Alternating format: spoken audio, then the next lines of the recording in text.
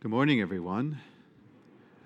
Friends, in our second reading, we have St. Paul addressing the Corinthians again, and there he's speaking about the very resurrection of Christ, not just his ascension, but his resurrection in body also, which was very different for them and hard for them to understand, a teaching that was difficult. And he says, "Worry not, for the Lord has conquered all things." And he makes this reference to about the sting of death. And he's actually referencing a very ancient prophet of the church, Hosea. There, Hosea likens sin to that of a scorpion who stings, and the poison of that scorpion has the ability to cause great damage and even death to you. And so this is where that reference comes from. "O sting, where is your victory?" And he's saying Christ has conquered. And in John's gospel, Jesus will say, the world will trouble you, and the world creates great trouble for you, but know that I have conquered the world. So for a little while will you be troubled. And so we take that to heart, especially in our times. And my friends, our first reading from the prophet Sirach, he talks about how a person speaks will reveal what their true nature is, and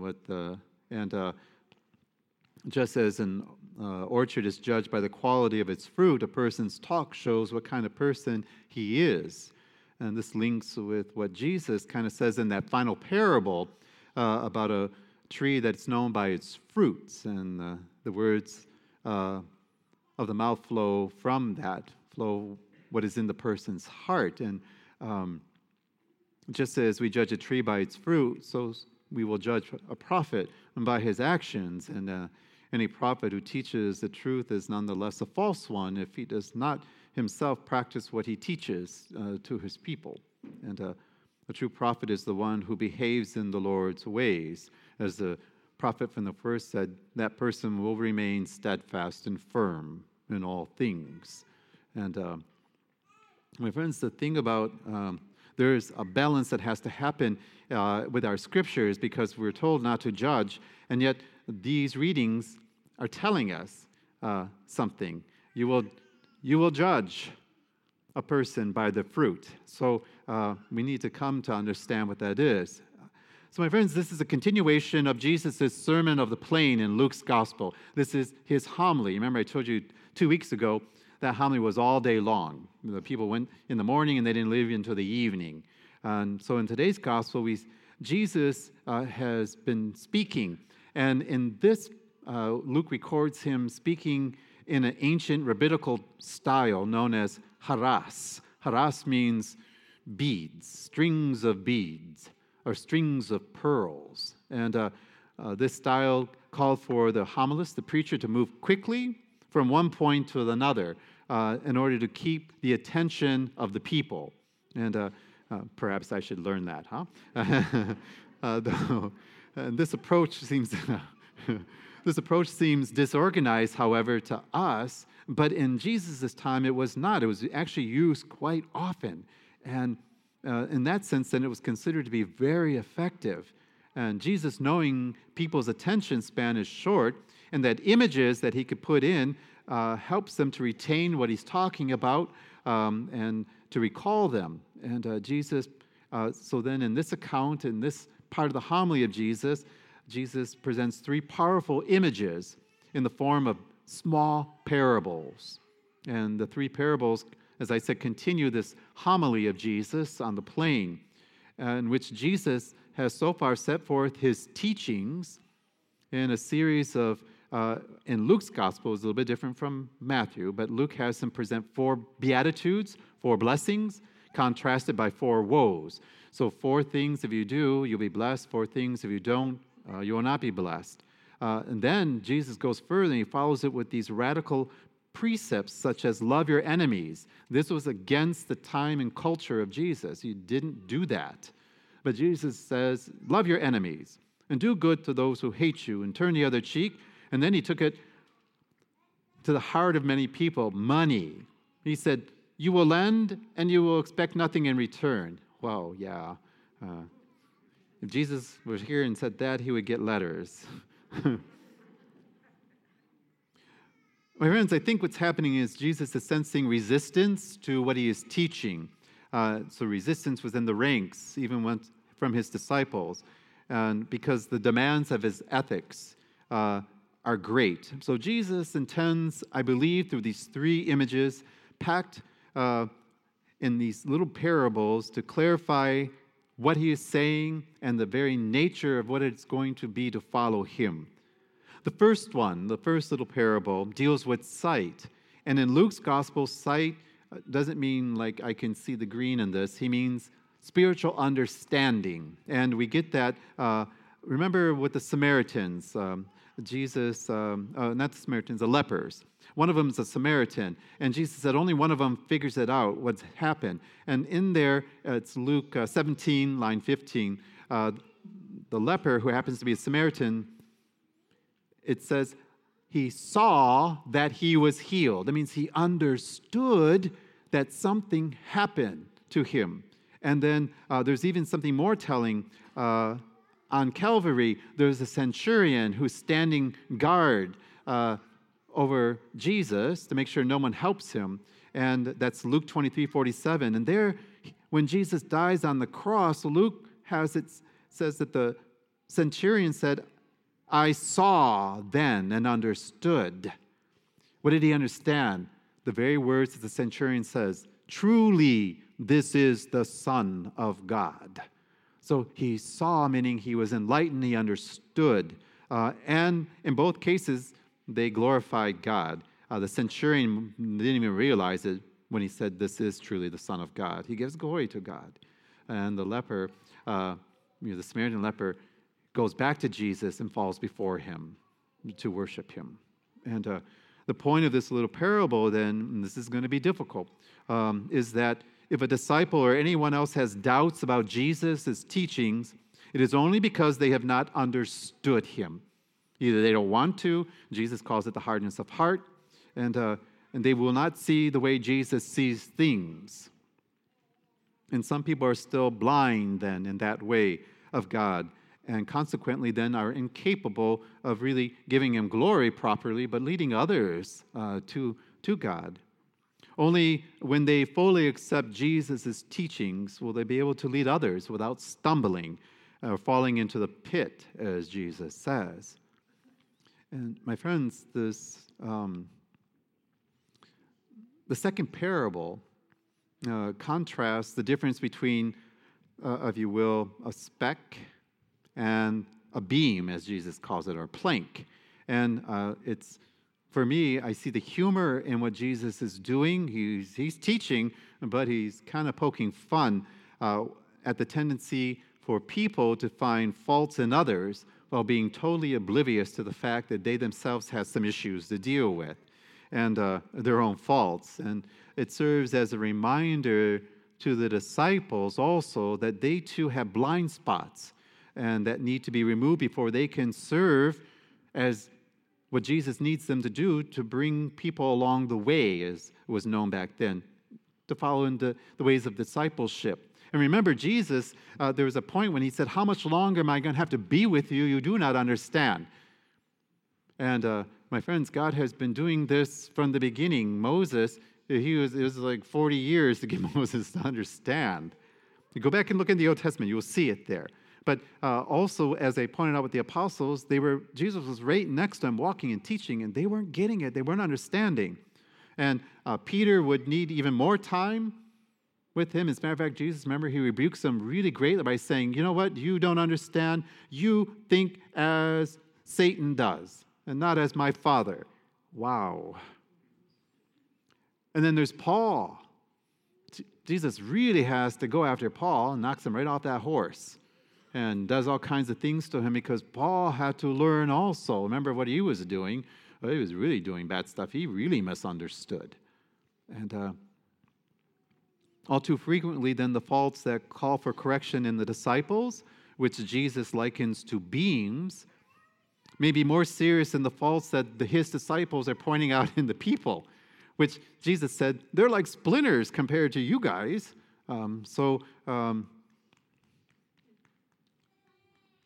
Jesus would say those who refuse to acknowledge these faults, he called hypocrites. Now, there is a subtle nuance to that understanding in Jesus' time. Hypocrite in ancient times referred to an actor, someone who was going to pretend to be something he was not.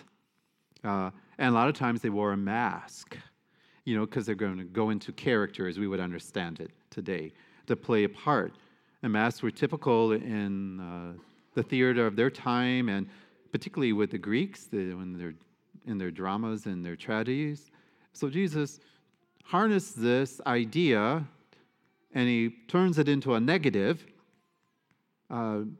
showing that he doesn't want anybody pretending or acting in a role. And Jesus makes it clear he wants no play acting or pretense amongst his disciples. Christians should live what they profess, putting into practice precisely what Jesus has taught, and those teachings that are handed down by his apostles. And furthermore, the apostle who created, Jesus said, Peter, I will create my church upon you, and therefore the teachings of Mother Church. My friends, I will never, ever apologize for the teachings of Mother Church. I am not wiser than my master, as the reading says, but I hope to be like him in his ways. And I am not smarter than Mother Church. No one person is. If they do, they are self-righteous. And some other choice words. But my friends, some teachings are very difficult. They are very difficult. But I am not wiser than Mother Church. All I can do is lay it before God and say, I do not understand. I do not like. But I will walk with you. Because what else is there to do? I liken myself to a child who puts their hand into their father's hand. I don't know where you're going. Sometimes I don't understand you, but I'm going with you. I will do my best always to help as much as I can those to understand the teaching, and with great charity to get them to look at it differently. But I will never apologize. And as the first reading says, I will remain steadfast and firm in it, because that is the way to heaven. And yes, there are some things that even for me is difficult, very difficult. But I rely on Christ. He knows. He knows. My friends, this third parable of knowing a tree by its fruits is similar to the theme that Sirach in the first reading is getting at, but Jesus makes it even more demanding, because Sirach suggests that we know people by what they reveal to us in their speech, how they talk. And Jesus maintains something different, a criterion even more. He said, you will judge that person by their character, by the deeds that they do. And Jesus even said, if you do not trust my words, if you find my words difficult, then at least trust what I have done. And my friends, here's where the tension is. We are told not to judge, and yet these parables are telling us something different. So there must be something different going on. There must be a balance that must happen. And Jesus uses this image of the tree, referring, I'm sure he was talking about an olive tree, because the area what he was speaking is, that's what they have, olive trees. Everyone knows what olive tree is. Everyone knows olives come from it. And oil, too. So everyone in that area, in the region, they would understand what Jesus, he's talking about the olive tree. Yeah, we do know. When that tree is rotten, you don't go near it, because it has awful fruit, good for nothing. So you see, Jesus was speaking to them in a way that they would understand. And those people knew that a bad tree, a sick tree, would never produce anything that was good. For Jesus, actions served as a far better indicator of the character than words. But because he knew well how actions could contradict one's words. Over and over again, he urged people to avoid the examples of the Pharisees and scribes of his time, precisely because they did not practice what they put upon the people. Matthew 23, 1 through 3, Jesus talks about that. Jesus wanted no hypocrisy, no pretending, no acting amongst his followers. And yes, even furthermore, Jesus did not want the Pharisaic foolishness that was present in his day, the way the Pharisees and scribes understood things. My friends, so how do we balance this understanding? On the one hand, we understand not to judge, but yet these parables suggest that you will have to. And certainly, Jesus was clear, do not condemn. Leave that to the Father. But he said you will have to make decisions. You'll have to discern. You will have to make a judgment. So the only thing that can make sense is you are not to make rash judgments, especially based on misinformation. And regarding evil, evil is not simply just a division amongst peoples or amongst nations. It is never simply a matter of we and they. It is a line that runs through every human heart. That's what Jesus was saying, from the heart. So there you will find that which is good and evil. So it's never them or us. Today's first reading refers to the evil of the human heart that is revealed by one's words. But when we reflect on the kind of evils that are perpetrated of late, it is not just a spoken word, but those that are tweeted and those that are posted. And Jesus would say all that stuff counts, and it's revealing something. Lies and gossip and rash judgments. My friends, the gospel refers to the heart as the source where evil and good happens. And in biblical language, a person's thoughts and feelings and intentions come from this area. And the expression refers to the intentions and actions, either good or evil, that arise from the depths of the human person and for which the person must have responsibility for. Evil that comes from the heart tells us what is actually in the person's heart. And my friends, although modern psychology tries to shed light on many things, the human psyche, sometimes even excusing some evil actions and intentions because of destructive influences, all right, so be it. But remember that the children won't, but some of you adults remember. Remember that old saying, the devil made me do it? What that did was to relieve culpability of people. He made me do it. Remember that? That's from the garden. That woman made me eat that apple. And then the woman says, well, that snake, he told me to do it. You see the blame thing? And the scapegoat was an ancient device that remains active in our times. However, people do say and do evil things, and perhaps there are factors that will limit their culpability, but at least in their own eyes. I mean, we read it we'll read it again, where Pilate washes his hands. He washes and washes and washes. I wash my hands of that decision I made on that innocent man. It stays with you, brother. You didn't sleep well that night. And his wife, remember his wife said, have nothing to do with that. Have nothing to do with that man and make no decisions about him. And he didn't listen to his wife. He should have listened to his wife.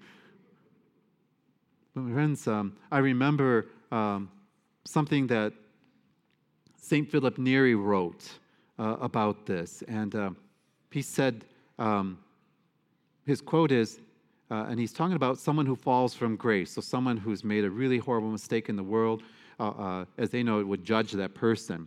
And he would say, there but for the grace of God go I. Meaning, if it were not for the grace of God, that would probably be me. So he would try to understand, and he would pray for that person. And my friends, one of the things about this is we cannot know everything that the person has done and how they might have fought against the evil for so long and won, and then finally lost. And then they fell from grace. And I think here's where Jesus is saying, this is where you must discern. This is where you must not make rash judgments, but judge. And we should be careful because we do not know how that person walked and the suffering that they were under. And St. Philip Neri says, but by the grace of God, let it not be me make that mistake. And so we have to discern and figure this out. Because Christ has presented it to us in the Gospels. And my friends, the one thing that is absolutely clear is Jesus never kowtowed to his time, to his culture. He fought against it. And he had to put some of the religious people in their place because they did not understand, the Pharisees and the scribes also. So that's why I brought up Moses and Peter and Paul and them. And anyone who doubts that, they should simply pick up the scriptures and look. Because sometimes people levy against Mother Church and the priests. You guys are bigots. You guys are self-righteous. You guys are hypocrites. And I don't think Jesus would ... Well, I don't think Jesus ... is not based in the scriptures, but based on your feelings, which have been peppered and salted and influenced by society. The scriptures are there, the teachings of holy mothers and fathers of the church, it's all there. And he left it to Peter, and while the church may not be perfect on earth, it is holy because the one who is in charge of it is. So I will always follow. And sometimes if Mother Church has seen something incorrectly, just as God has taken care of Moses and Peter and Paul, so he will bring his church to a greater understanding also. But sometimes that takes time. But I will always follow the church's teachings and try to make them understandable in the most charitable way as possible. But Jesus spoke many things that were very difficult. Remember when he started talking about the Eucharist, his body and blood. Remember, everyone was like, that man's crazy. He wants us to chew.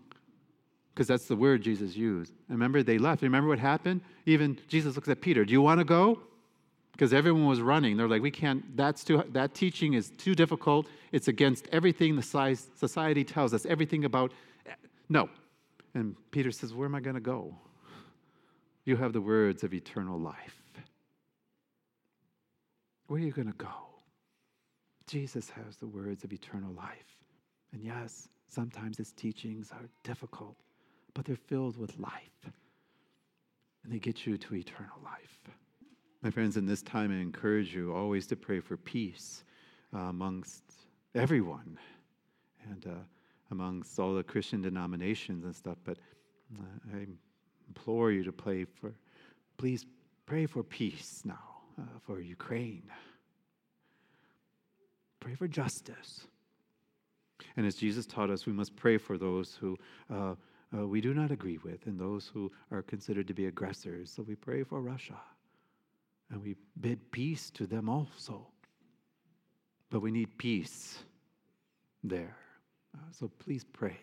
Prayers are efficacious. Friends, Wednesday begins our Lenten journey. So it's Ash Wednesday for us. Mass will be at 9 a.m. and also again at 6 p.m. For those who cannot make Mass at 9 a.m. or 6 p.m., I will be inside the church all day, imposing ashes upon you. Remember, the ashes are not a sacrament. They're sacramental, like holy water. Because of that, I can impose ashes on any Christian. So any of your Christian friends who want to come and receive ashes inside the Catholic Church, they may do so at that time. I'll be here all day. Again, it's because it's not a sacrament. Sacraments are different, but I can do that. But I'll be here all day praying certainly for peace now in the world and in Ukraine, but offering prayers on behalf of the community all day and waiting to impose the ashes upon you. Amen.